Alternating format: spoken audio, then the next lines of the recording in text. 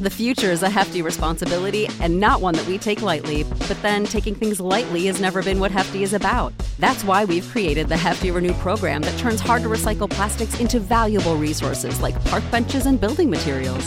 To participate, simply fill up an orange Hefty Renew bag with accepted items, tie it up, and drop it in with your regular recycling. That's it. It's that easy. It's time to rethink recycling with Renew. Particular valued resources may vary by geography. More info available at heftyrenew.com. Without the ones like you, who work tirelessly to keep things running, everything would suddenly stop. Hospitals, factories, schools, and power plants, they all depend on you. No matter the weather, emergency, or time of day, you're the ones who get it done. At Grainger, we're here for you with professional-grade industrial supplies. Count on real-time product availability and fast delivery. Call, click Grainger.com, or just stop by. Grainger, for the ones who get it done.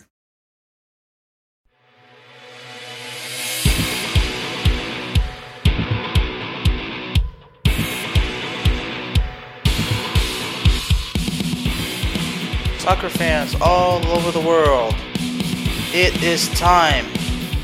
It is time for another strong session of Into the Net FC. So, sit back, relax, and get ready for a wild ride where you will hear the truth, the whole truth, and nothing but the truth. The intensity on the pitch is about to go down. And here we go.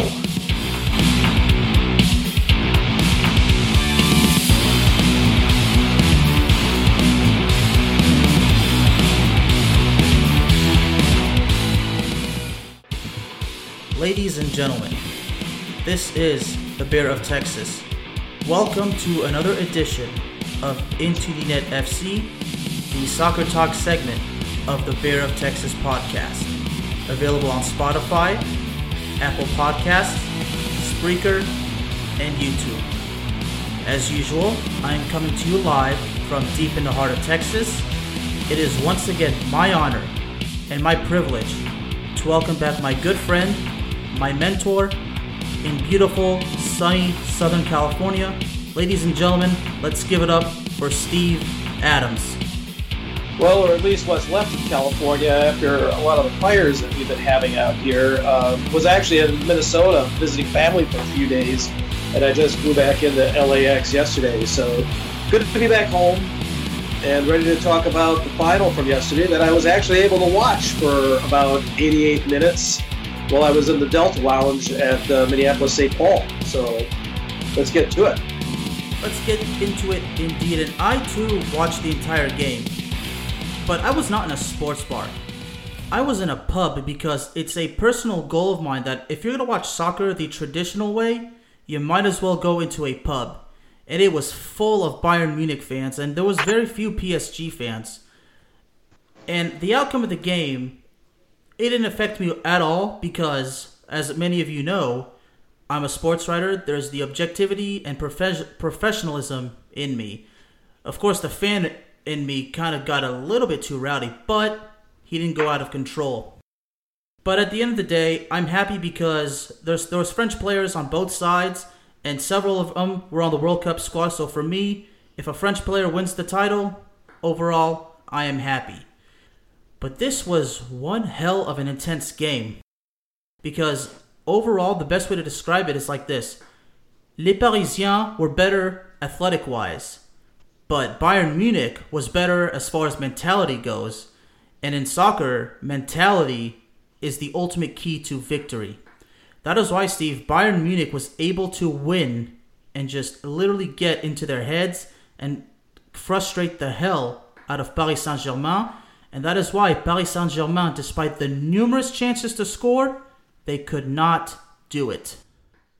A lot of talking points here. First of all, Manuel Neuer, the goalkeeper for Bayern Munich, man of the match.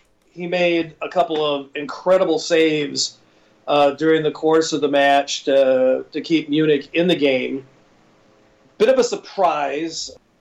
Hansi Flicker decided to put Kingsley Coman a French player who actually started out his professional career with Paris Saint-Germain, decided to put him in on the left wing. And Ivan Perisic had been playing some pretty good ball there, but he decided to roll the dice and play with him, which meant that there were a lot of talking points going into this match about, well, could Bayern Munich handle PSG's speed, i.e. Mbappe, Neymar, Di Maria?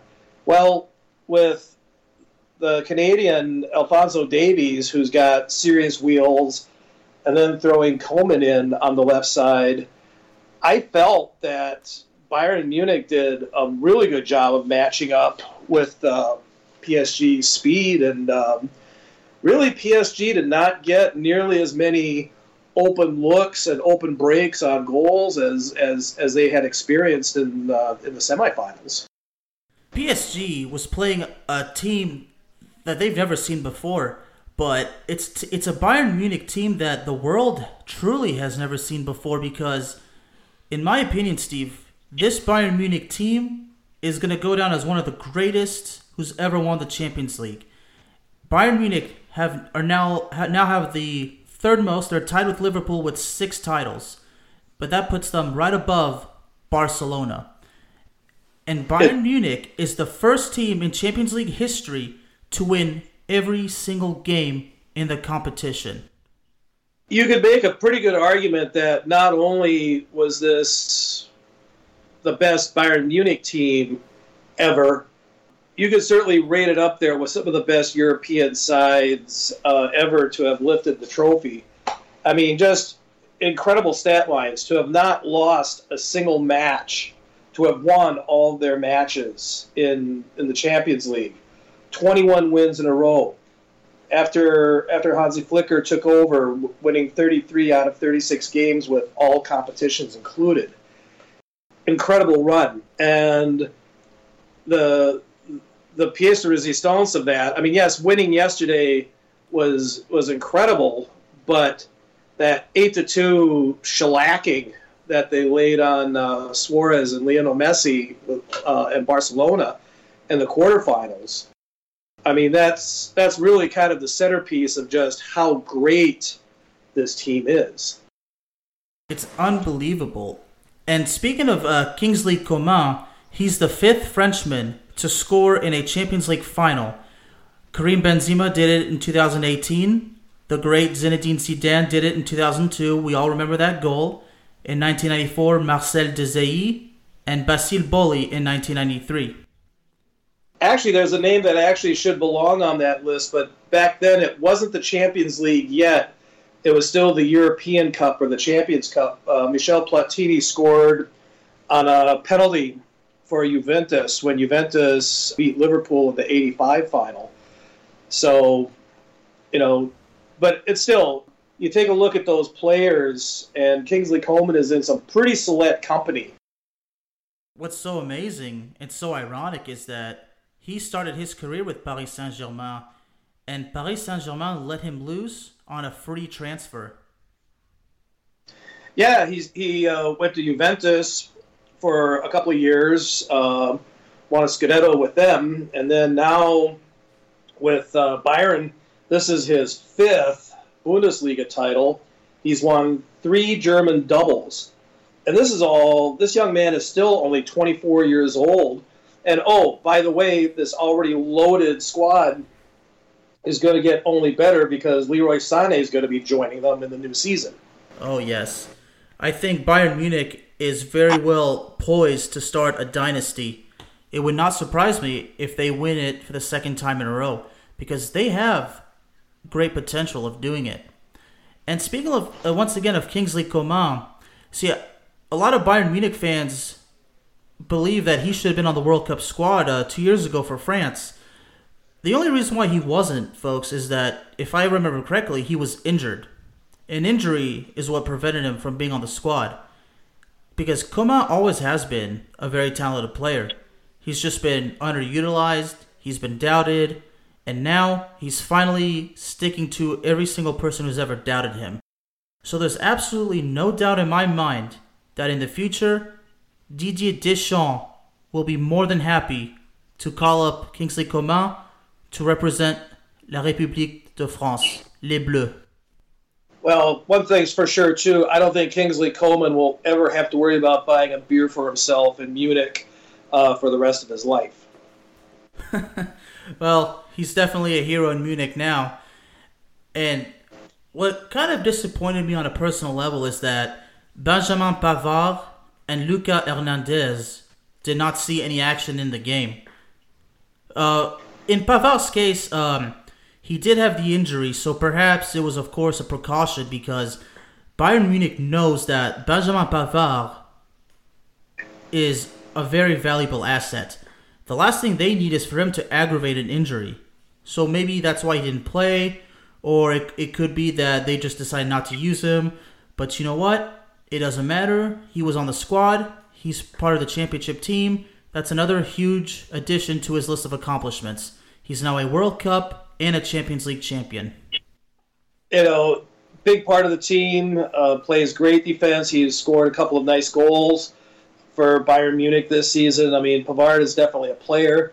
But, I mean, you do bring up a point in that one of the challenges that managers have right now is, yes, you want to get that hardware, but you also don't want to risk long-term injury to your players because there's not much turnaround.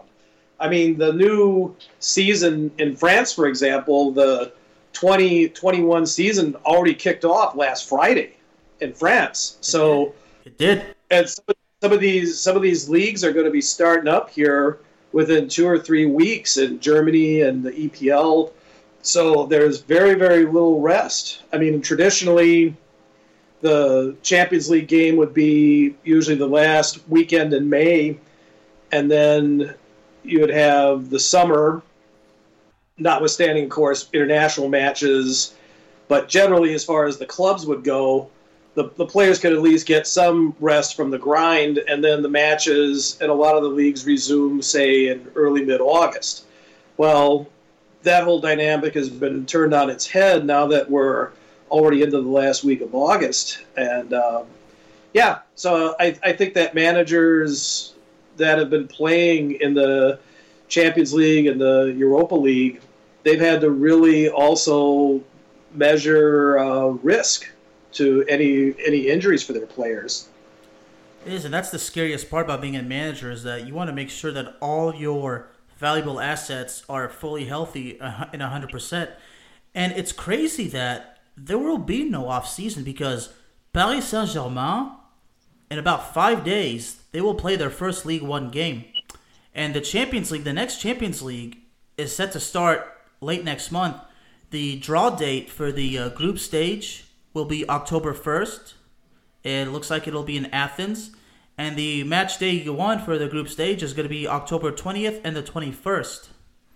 So, I'm excited because when you love soccer so much, folks, you want the new season to start as soon as possible.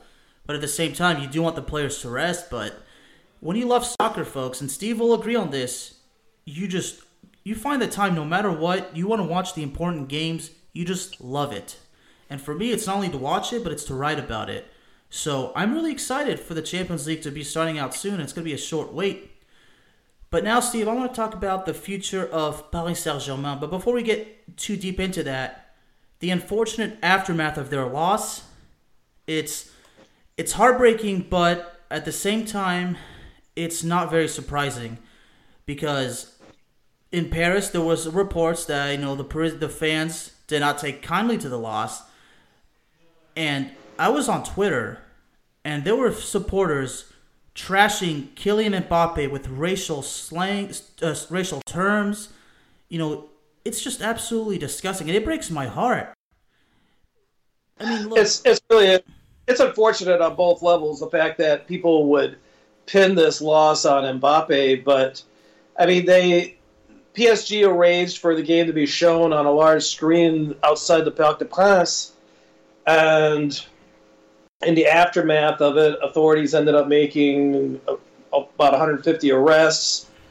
Several cars were burned, shops were trashed, and it was this whole ugly scene that went on. So that part was was very, very unfortunate.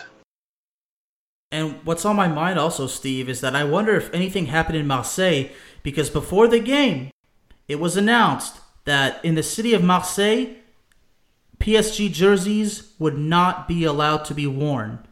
Although there was a report that that rule ended up being taken down eventually. But also, it does not surprise me because, folks, Paris Saint-Germain versus Olympique de Marseille, it's not just a simple rivalry. It's a rivalry that goes back decades, but it's violent. I mean, my dad has seen, huge fights among both sides because when he was a young man, he did go to a couple of games of Olympique de Marseille, and none of them saw any Christmas greetings between supporters on both sides. Some might say that to compare Le Classique to the rivalry between Ohio State and Michigan, it could make sense, but at the same time, comparing a soccer rivalry to a college football rivalry, it doesn't necessarily fit because it's two different sports, but at the same time, it's the same atmosphere. But well, they're two very different cities, yeah. And the hatred runs really deep. One of the funnier pictures that I saw, one of the subway train lead cars in Marseille, there was a picture that said, Merci Kingsley on it. Thank you, Kingsley, because, and they actually, I did see video of people that were in the streets in Marseille celebrating after PSG lost. So, yes, it's a very, very intense rivalry. But, the other thing, though, too, yes, there's not much like between the cities, but it's been a long time since Marseille has beaten PSG in a match that's really counted. I mean, PSG has pretty well owned that series pretty much for the last decade. They've owned it. Very, very few victories for Marseille. The good news for Marseille fans is that they did finish second in Ligue 1. They did qualify. They'll for sure be in the group stages. I'm very curious to see what the final pools will be. But yeah, no question. Not really, no love loss from the south of France, to be sure, with PSG losing yesterday. You know something? Imagine if somehow, some way, the next final is Paris Saint-Germain versus Olympique de Marseille. Now, that's definitely a pipe dream, but anything is possible. Now, if that were to happen, I think it's safe to say both cities, they better be ready for anything because whichever side loses, they will not take that kindly. But now that we're through that, what happened to Kylian Mbappe on Twitter, I'm going to be honest, folks, it brought tears to my eyes because this is something we see all the time. I mean, Zinedine Zidane has suffered this. Like, all these French players, who come from different backgrounds, if they come up short, they're subjected to racial abuse. And what I saw on Twitter, I'm not going to say exactly what I saw on Twitter because it's absolutely hurtful. Thinking about it is making me tear up. I'm getting tears right now because it's so heartbreaking. But to those of you out there on Twitter who find it hilarious to throw racial slurs at Mbappe, just grow up. Come on. He's 21 years old. He's a kid.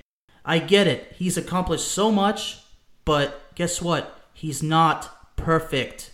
Okay? He obviously did his best.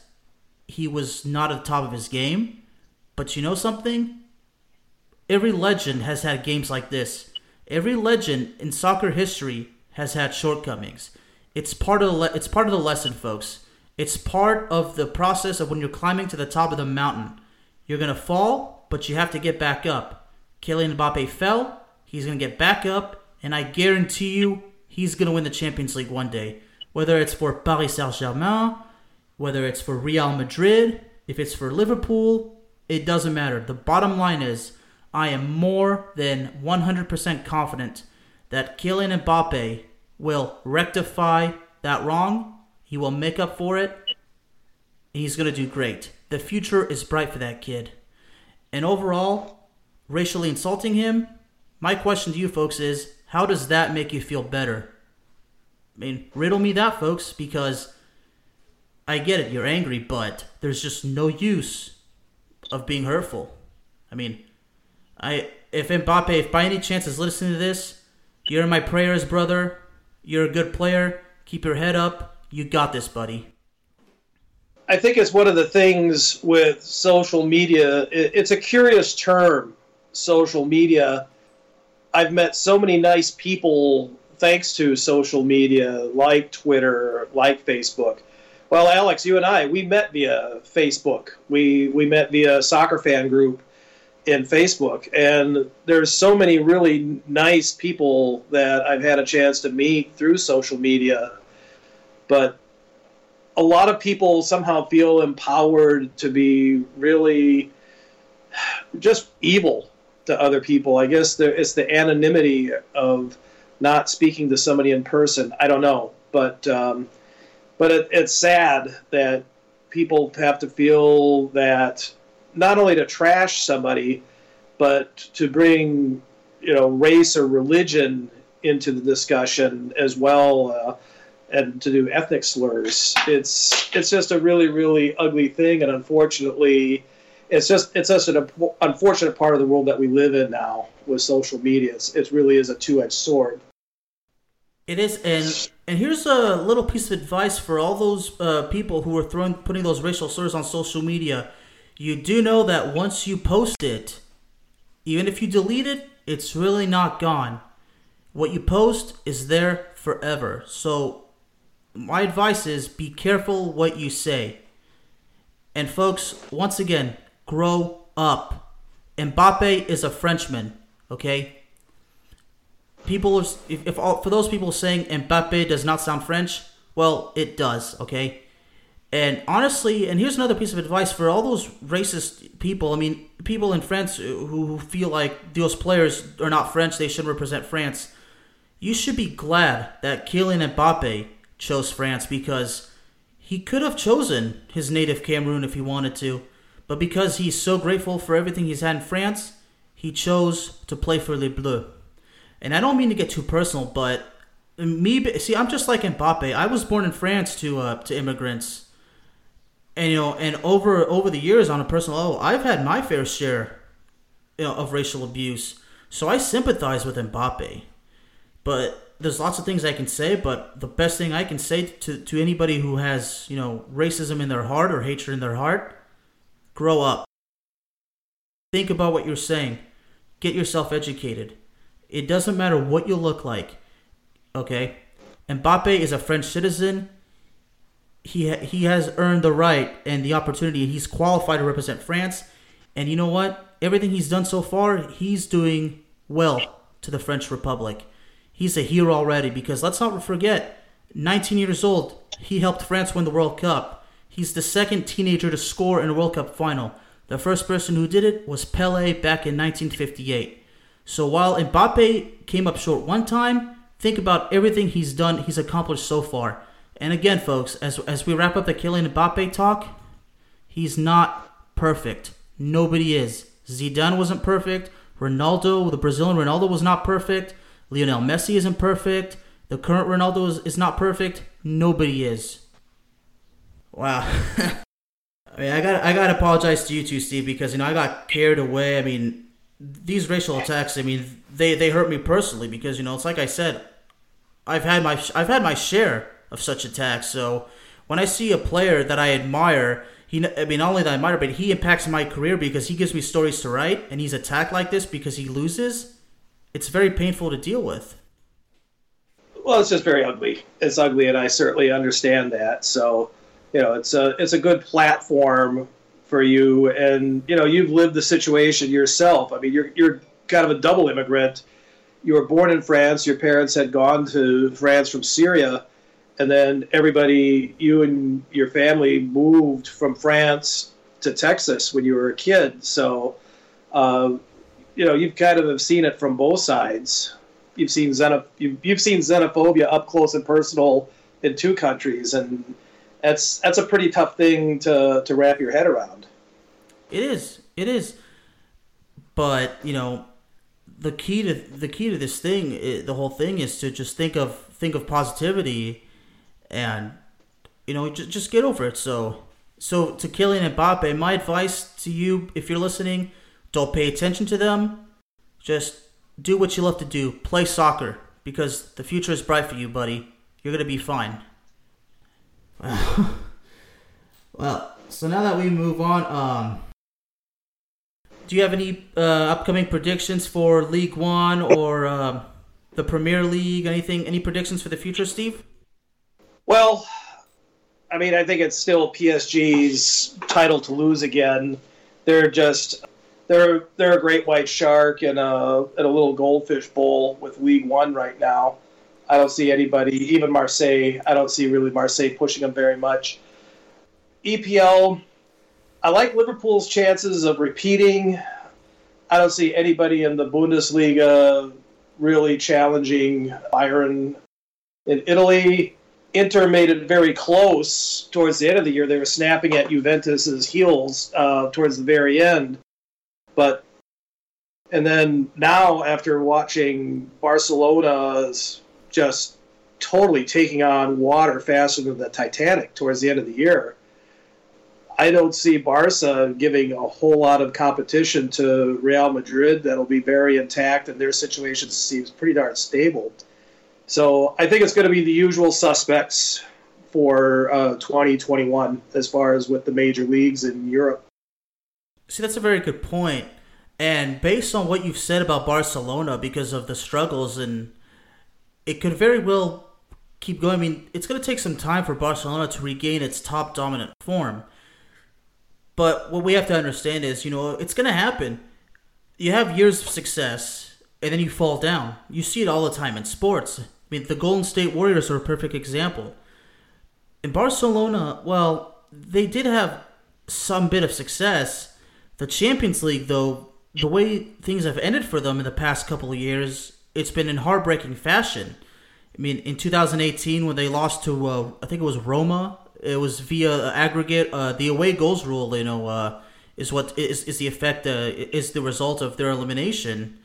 And last year, of course, I mean, this is going to make you feel nostalgic, Steve, when Barcelona had that humongous lead over Liverpool, and then all of a sudden, Liverpool just pulls off a huge win to eliminate Barcelona.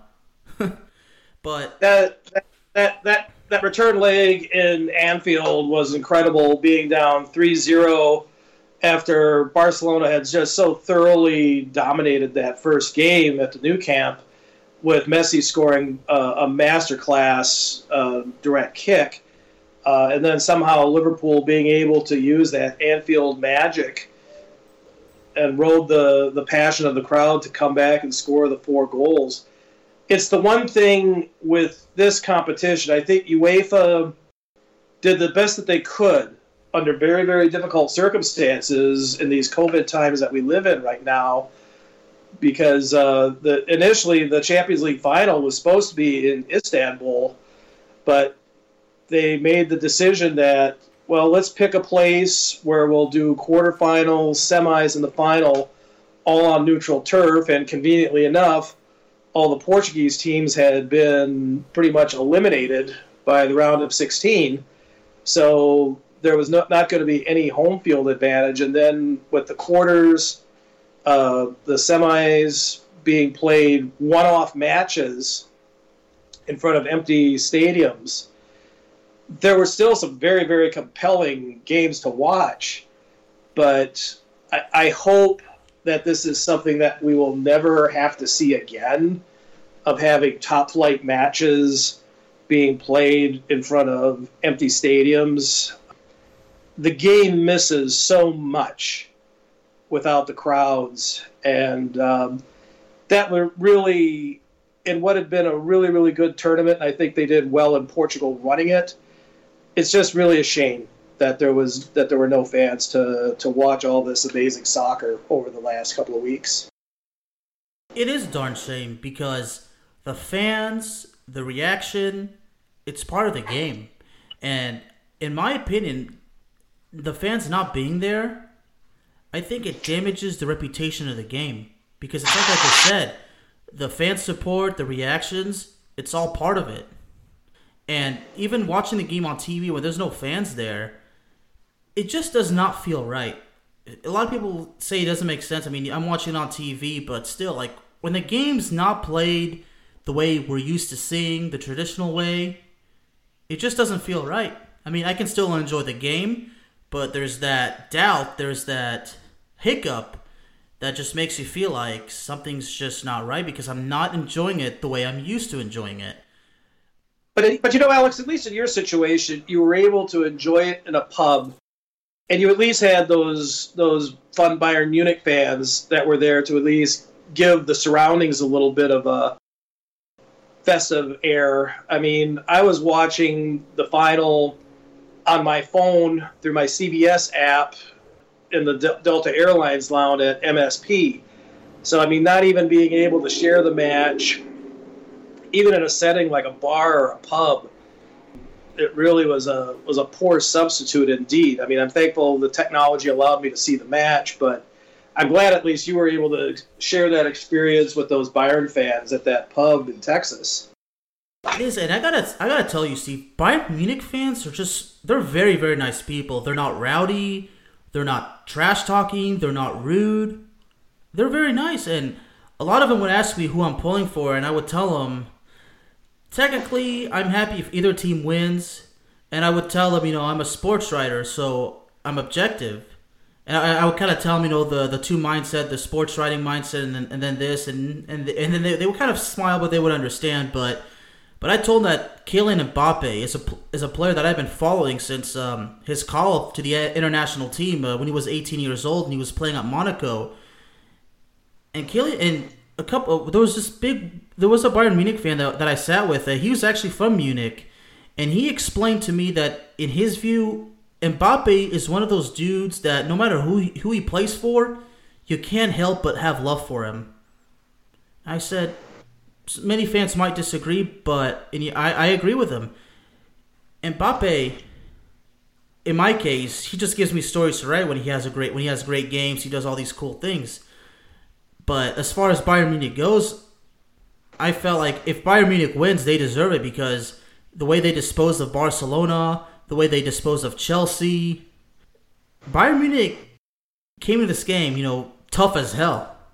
And it's like I said at the very beginning, mentally, they were the better team, but athletically, it was Paris Saint-Germain. And not to mention how loaded the team is. I mean, the veteran presence of Robert Lewandowski, Thomas Muller, Manuel Neuer, all those guys. Well, Lewandowski hit the post in the first half. Yeah, and that German supporter right by me nearly threw his beer when that happened.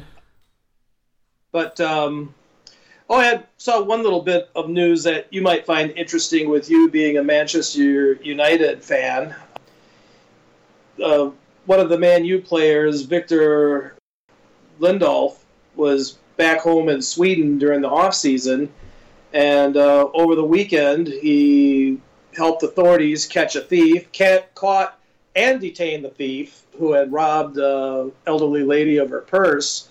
So mad props to Victor for helping that lady out and catching the bad guy. I did hear about that story, and I salute Victor for that. But there's also another story that surfaced. I think it surfaced early last week that Harry Maguire was arrested for allegedly getting into a fight in a bar in Greece. And the other story was I don't know if this was confirmed, but I think Bruno Fernandes went over there to try to help him out. Now that part, I'd heard that there had been a scuffle, but was Bruno Fernandes at the bar during the brawl too, or? No, I mean this is probably just this was probably just not real. But maybe this was just to poke fun at Manchester United. But it was reported that Harry Maguire did in fact get into. So I'm looking at this right here. Yeah, he was arrested. Okay, and this source is saying that Manchester United are calling for Bruno Fernandes to become club captain. So it says here. Okay, so Harry Maguire was on holiday in Greece. He was arrested following an alleged altercation with fellow English tourists. And apparently he also got into it with the police. Okay. Look, it's going to happen because... first of all, I need to ask you, is it true or false that perhaps the English press or English soccer fans can be a bit overbearing? The British sporting press can be just flat out brutal as far as sharpening up the knives for players. But by the same token, too, if you're a captain, if you're a professional baller and you're the captain of your team, you have to be cognizant of your actions. And you know what? You control how much alcohol you can drink. You know, sometimes it's easier to try to, walk away from the fight or buy the other guy a drink or something to try to diffuse the situation. But there's never going to be any good in getting into a fight in a bar, and especially doing it overseas where you can get overseas law enforcement involved. It's not a good situation. It's not a good look for the club. And I hope that he can learn, and I hope that he can grow up from this. But he's just made his life a whole lot more difficult by his actions. He did, and I just looked it up. That fan that said something about Bruno Fernandes going to Greece to help Harry Maguire, it's probably just somebody throwing crap out there. So it's what I like to call a very false and unconvincing source. And people do that all the time, and I never really believed it, because if it was really legitimate, I think Sky Sports, L'Equipe, all those major sources that are big into soccer, they would have had a report on it, even if it's just a rumor. But as far as Maguire goes, you're right. Look, it's been hard. I mean, since his arrival at Old Trafford, he's had struggles, and there's my point again. Nobody is perfect. And for Maguire, he needs to learn from this. Like, you got to stay out of trouble, because getting in trouble like this, it's an easy way for your career to just break into millions of pieces, and you'll never be able to get it back together. So I hope for his sake that he learns from it, and stay out of trouble, start the season, do your best, and he's gonna be okay. As far as Fernandes goes, I think he has potential of becoming captain eventually. But I still think it's probably a bit too early to think that he should be, I should say, because he hasn't been on the club long enough. Well, he's been with them just barely half a season. Yeah. It would take a really, really extraordinary individual to walk into a club setting and be that sort of transcendent leader where you're the captain and you haven't even been there a full 6 months on that team. Now, Fernandes is a great player, and he's a huge reason that Manchester United was able to come off the deck after some really, really mediocre play the first almost 2/3 of the season. I mean, his play down the stretch helped Man U being able to grab one of those 4 Champions League spots in the EPL.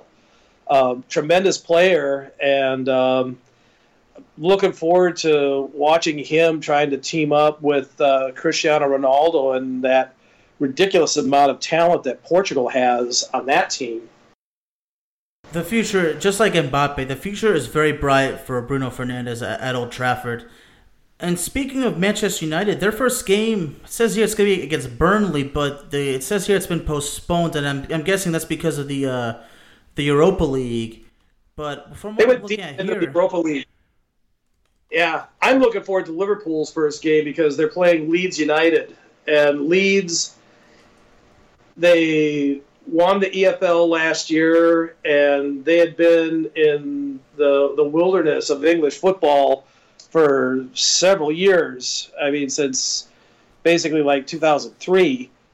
And now they're back in the top flight. And, people forget, but once upon a time in the 70s and 80s, and really even into the 90s, Leeds and Liverpool was a very, very heated rivalry. Very, very nasty rivalry between those teams. So it'll be really fun to see Leeds and Liverpool squaring off again in the top flight. I'm highly looking forward to that first match. To be honest, Steve, I am too. It says here it's going to be September 12th, 9 a.m., and ironically, I was supposed to be visiting you during that time, but unfortunately, because of COVID, I will not be able to finish what I started last summer. My second trip to California will be postponed to a later date. I'm not sure when it will happen. I don't think I'm going to book anything until this whole thing is cleared, because the next time I book it, I'm going to make sure I go. It's just the way I am. Well, I mean, I take it so seriously. Like, I love traveling. I love learning. I just love to have fun. I love living my dream. Well, partner, the spare bedroom's there, and Elmer the cat's waiting to cuddle with you. I look forward to that.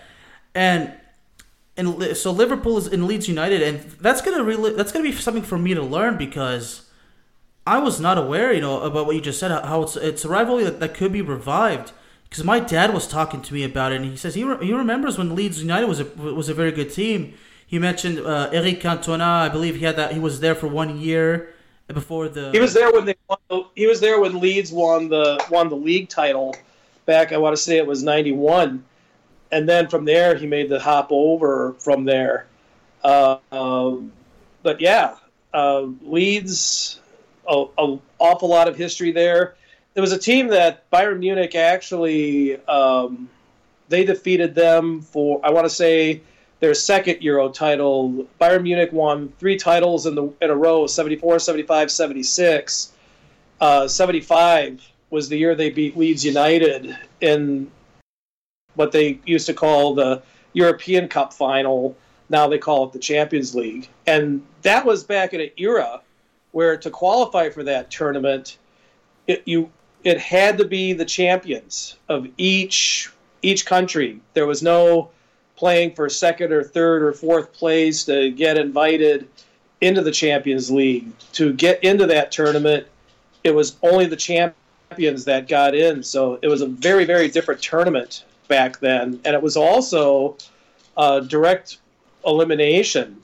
And it was pure blind draw, where I want to say 1 year in the early 80s, or no, mid-80s, when Maradona was playing with Napoli, and they had won the Scudetto in Italy, and then first or second round, they ended up against Real Madrid, and they ended up losing. So it really wasn't until the early 90s where they started to change things, and they would come up with, groups and round-robin matches and things like that. But up until then, it was all direct elimination, and you could only be champions to qualify for that tournament. Indeed, so it's going to be good to see it's going to be good for me to learn. So, looking at the schedule, so Man City will open up against Aston Villa. That's also been postponed. It's unclear. That's because Manchester City was in the Champions League. As they mentioned, those teams who were still in the tournaments, they would have to give them a little bit of extra time to rest. So several games are confirmed for September 12th. It says, and for Manchester United, their second game is confirmed to be September 19th. So I'm guessing that their first game it's got to be sometime between the 12th and maybe it's going to be within that time range. I'm sure that soon they're gonna officially declare when they'll play, but one thing's for sure is they will play. And going here, I'm looking to League One. Paris Saint-Germain is playing this Saturday against Lens. I hope am I pronouncing that correctly? Lens. Okay. And they're it's a League One game, and then September 13th, the second game, they're playing Marseille, Le Classique, at 2:00. So it's good. I have a feeling this game may not, even though it's just a League One game, based on what's been going on, well, the police better be ready for anything. And for all those fans out there, you better watch yourself. I mean, it could get ugly. I mean, somebody could get hurt. I mean, who knows what's going to happen? I mean, Le Classique, it's not just a simple rivalry. I mean, I'm sure there's been supporters who've been killed. and I'm not exaggerating. I mean, those soccer rivalries, that's a soccer rivalry for you, especially those fierce ones. I mean, supporters will take it to a level where they're going to threaten each other's life. The question is, is it worth it to ruin your life all because of a soccer game? Some supporters just like, I don't care. It's a level of hatred between PSG and Marseille fans that I mean, you think of, you try to think of the nastiest sports rivalries you can think of in North American sport. And the only one that, to me, comes to mind that's in the same league in terms of just pure hatred bordering on to criminality, I think in hockey between the Flyers and the Rangers, that's certainly right up there. There's a lot of, there's a lot of smack talking between Yankee and Red Sox fans and Eagle and Cowboy fans, but even those rivalries, to me, they pale in comparison to PSG versus Marseille. I mean, I'm sure the CRS and Gendarmes, I mean, they just absolutely hate those 2 days of the year when PSG and Marseille play. So it's interesting that the Classique is going to be played so early this season. Well, I'm excited, and a friend of mine who loves this show, and first of all, by the way, he wanted me to personally let you know, Steve, that he finds you to be a very smart soccer fan. He loves the way you describe everything. I think the best way to say, Steve, he's a huge fan of yours. So congratulations, Steve. Well, thank you. That's awfully kind. And he says in his thoughts that Le Classique, it reminds him of Montreal versus the Nordiques, the Canadiens versus the Nordiques. I'm sure that's a good comparison. Yeah, that's actually an excellent comparison because some of the most violent NHL games that I could ever recall, with like record numbers of penalties, fights, game misconducts, what they used to call la guerre civile between the Nordiques and the Canadiens. Yeah, I would say in North American sport, that one probably, but that was more among the players. I don't know if it was as much with the fans in the stands, but certainly as far as the players on the field, yeah, or I should say the players on the ice in this case. But yeah, the Nordique Canadiens, yeah, that was good old-fashioned hate. See, and in my case, it was just recently that I learned that there was a hockey team in Quebec City. And they're now the Colorado Avalanche. And that video that I posted on Twitter about that famous fight in that playoff game in the 1984 NHL playoffs. And I learned about the Nordiques. It was when I was doing a project with an independent professional wrestler. I was covering about a documentary series about dark secrets and incidents in the history of professional wrestling. Yes, even in the world of wrestling, even though it's predetermined, all this, all that, if you want to call it fake, fine, but you're wrong for calling it fake.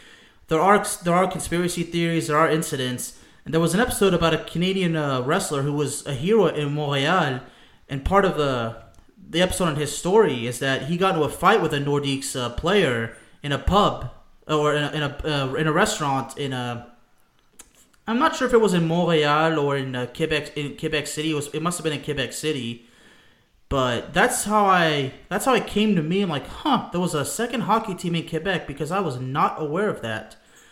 But overall, I think the best way to compare Le Classique to a North American rivalry would be Montreal and Quebec City. Because all these other rivalries, like the Cowboys and Eagles, I've been to several games. I've seen fans go at it, but it's never gotten so badly out of control. It's probably just been, pushing and shoving, headlocks and like that. It's never gone to, getting hit in the head with a beer bottle or things like that. But it's like I said before. Sometimes comparing a soccer rivalry to an American football rivalry, it's not very proper because soccer rivalries tend to be much, much more fierce. If you want to compare a soccer rivalry to anything close to American football, I'd probably say Michigan versus Ohio State, because there's definitely bad blood between those two. I think maybe, I don't know, I would probably go Auburn, Alabama, LSU. A couple of those SEC rivalries are pretty dogged. But I think in college football, I still think Alabama and Auburn is it's a pretty heated rivalry, to be sure. See, also reminds me, Miami and Florida State. Yeah, I mean, once upon a time, when you had the three schools in Florida that were all in the top 10, Florida State, Miami, U of Florida, that was a whole different era where you had all three of those teams, and really not just the top 10, but I mean they were top 5 teams. Exactly. So, now that we've wrapped up Champions League, we do have one request, and that is from our anonymous follower. He would like us to talk about the history of Les Bleus, the surrounding that all these star players who come from different backgrounds. And he wants to hear our thoughts. Steve, you can go first.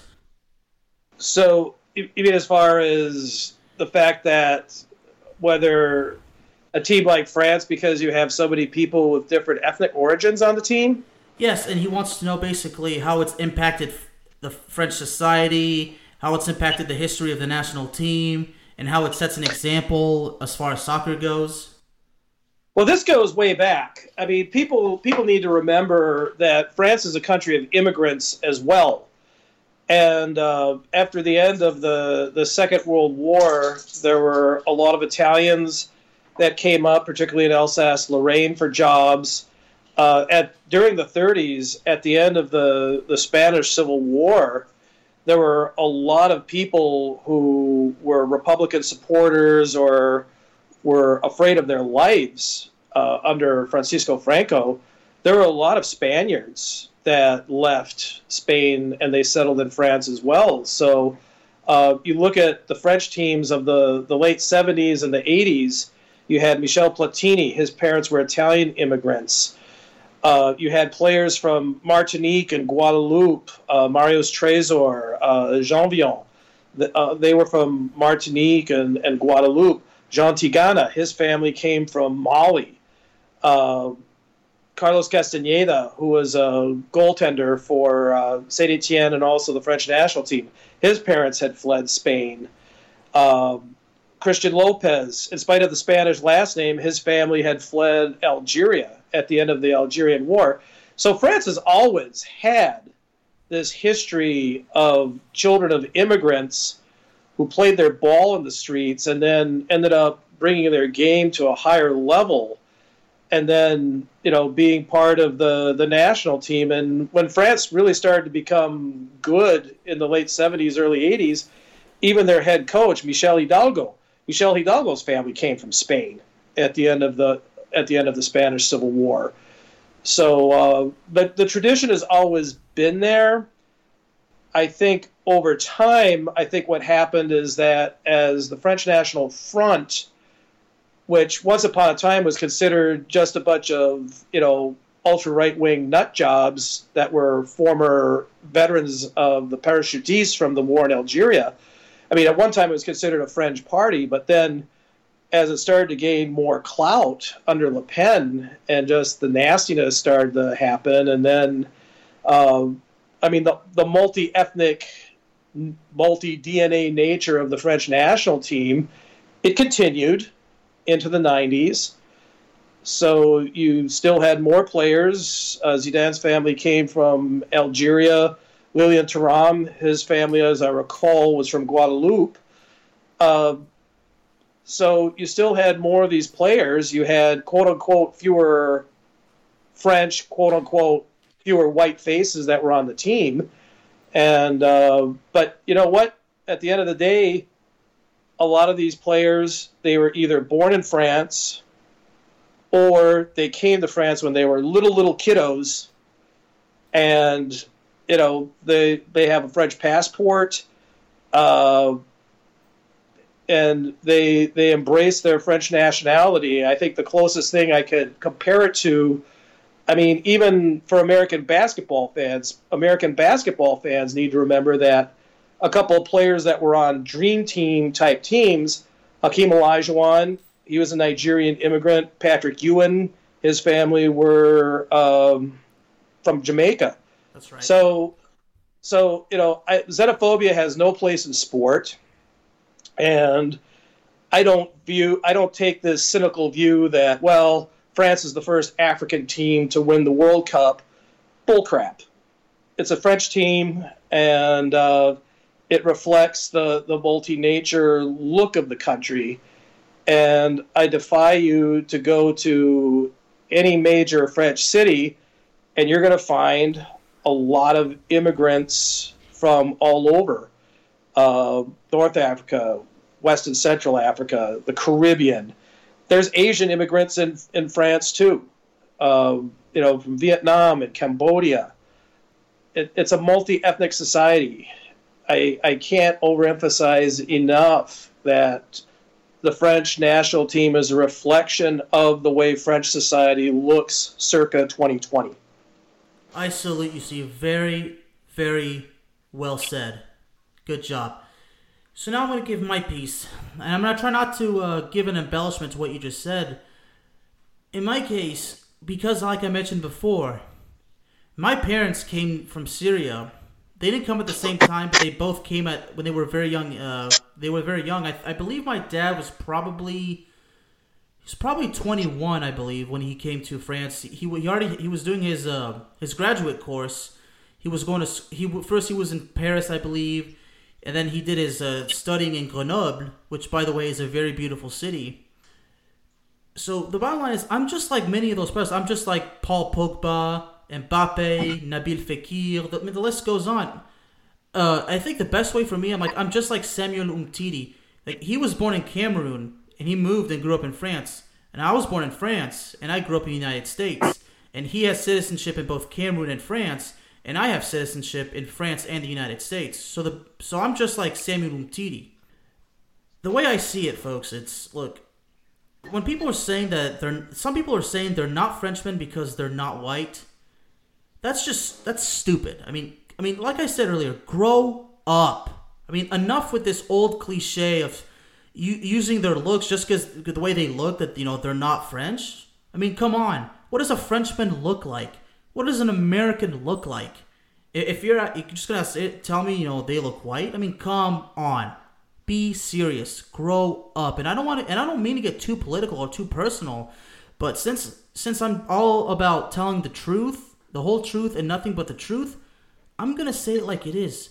They're Frenchmen. Mbappe, all those guys, they're Frenchmen, because it's not about the color of your skin. Lilian Thuram said this in that documentary, Une autre histoire des Bleus. It covers the French national team from 1996 to 2016. He said, and I quote, "It's not about the color of your skin. It's the nationality." And those players, they have passports, they have everything. They are French citizens. That makes them French. That makes them eligible to play for France. But it's like Steve said, the whole history, this goes back to the early beginnings of Les Bleus. There's always been players from different backgrounds. And here's a reality check for some of you folks. If you believe that being white, makes you French, even the white players come from immigrants. Just like Steve said, Michel Platini. Olivier Giroud also comes from an Italian background. Antoine Griezmann comes from a Portuguese and a German background. Bixent Lizarazu. I'm not sure exactly what I think it's maybe. I'm not. He's sure. Basque. He's Basque. Okay. Lizarazu. He's Basque. He's Basque. Yeah. And Yuri Jarkev, I believe he was Armenian. I believe, or he's Armenian. Yeah, his ancestry is Armenian, and of course, right. Zinedine Zidane, Algeria. Lilian Thuram, from Guadeloupe. It's been like that for a long time, and the message is that you have to unite everybody together. It doesn't matter what you look like. It doesn't matter what your ancestry is. You're all French compatriots. They have to play together, and that's how the French team is. Racism is not tolerated, and this is where I want to bring up, because a lot of people accuse Didier Deschamps of being racist, all because of this whole thing with Karim Benzema. Let me remind you folks, Benzema was accused of blackmailing an international teammate. Okay, that brings up drama for the national team. The French national team can't afford drama on the squad because the whole team will fall apart. Think about this, folks. If Didier Deschamps was racist, would Kylian Mbappe be on the team? Would Paul Pogba be on the team? What about N'Golo Kanté, Nabil Fekir, Samuel Umtiti? Would they all have been on the team? No. And if he was racist and he called them up, they probably wouldn't even want to play. So to say that Didier Deschamps is racist is absolutely ridiculous. Sure, he's conservative, but that conservative managers, a lot of them are like that. He picks players based on results. He does not care where you're from originally, okay? Didier Deschamps, okay, and here's another thing. Didier Deschamps, during his playing days, when he was with France, he was teammates with Zidane and all those guys, he was there and he was happy with them. So how could he be a racist manager if he was able to win, have a lot of success with those kinds of teammates? So the bottom line is, Deschamps is not racist. And the success of the French national team is based on diverse cultures. It's all about French players being from different backgrounds, being together, uniting, standing up to racism, winning the World Cup for their country to stop racism. Because xenophobia, racism, hatred has no place in sports. And it's not just in France, folks. It's all over because Mario Balotelli, who plays for Italy, he's said before, if he has a good game, he's accepted as Italian. But if he has a bad game, what do they refer him to as, Steve? They refer him to as a what? They'll come up with whatever Italian racial epithet is handy at the time. So yeah, no, he's the living embodiment of that in Italy and the dealings with some of the Italian fans and the Italian press. It's disgusting. And Karim Benzema said it too. Like, he says if he scores, he's accepted as a Frenchman. If he has a bad game, he's considered, quote, an Arab immigrant. It's like the supporters, those kinds of supporters that we are not happy with. They love you for 1 second, and if you have one bad game, which happens, they change. I mean, it doesn't make sense because, look, honestly, at the end of the day, it's like I said, who cares what their background is? This is their current generation. And here's the gospel truth. If it wasn't for immigrants, the French national team wouldn't even have a positive history. And that's a fact. No question about it. So, I hope I answered to our anonymous fan. I hope I answered your question correctly. You are more than welcome to let me know how I did. If you have more requests, don't be shy. Let me know. You can let me know. You can let Steve know. We'll be happy to take care of it. Folks, before we let you go, I have my usual announcements. Loyal listeners, loyal followers, Into the Net FC, the Soccer Talk segment of the Bear of Texas podcast, is available on Spotify, Apple Podcast, Spreaker, and YouTube. If you haven't clicked follow yet, then please go ahead and do so. If you'd like to follow me, you can follow me on Twitter at Bearman of Texas, TEXAS, the full spelling, at Bearman of Texas. Follow me on Twitter. You can also follow the Bear of Texas podcast page. It's at BearTX_podcast. Once again, at BearTX_podcast. The Bear of Texas podcast is proudly paired with the Playmakers blog. You can check out the website, theplaymakersblog.com. One more time, theplaymakersblog.com. You can visit the shop. You'll have access to other podcasts associated with the Playmakers blog. And one special announcement, starting next month, the Cowboys Talk segment of the Bear of Texas podcast will begin. My first guest will be my good friend.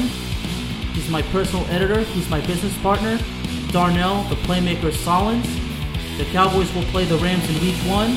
So the best way to see that episode, our inaugural episode of that segment, will be my Cowboys versus his Rams, or you can see it, the Bearman versus the Playmaker. Steve, it's my honor and my privilege to have you on the show. I want to thank you so much for coming back, and I cannot tell you how excited I am to have you again in the future. It's been fun being with you, Alex. You have a good week, partner. You too, sir. And please stay safe. Let's get through these crazy times. We're all in this together.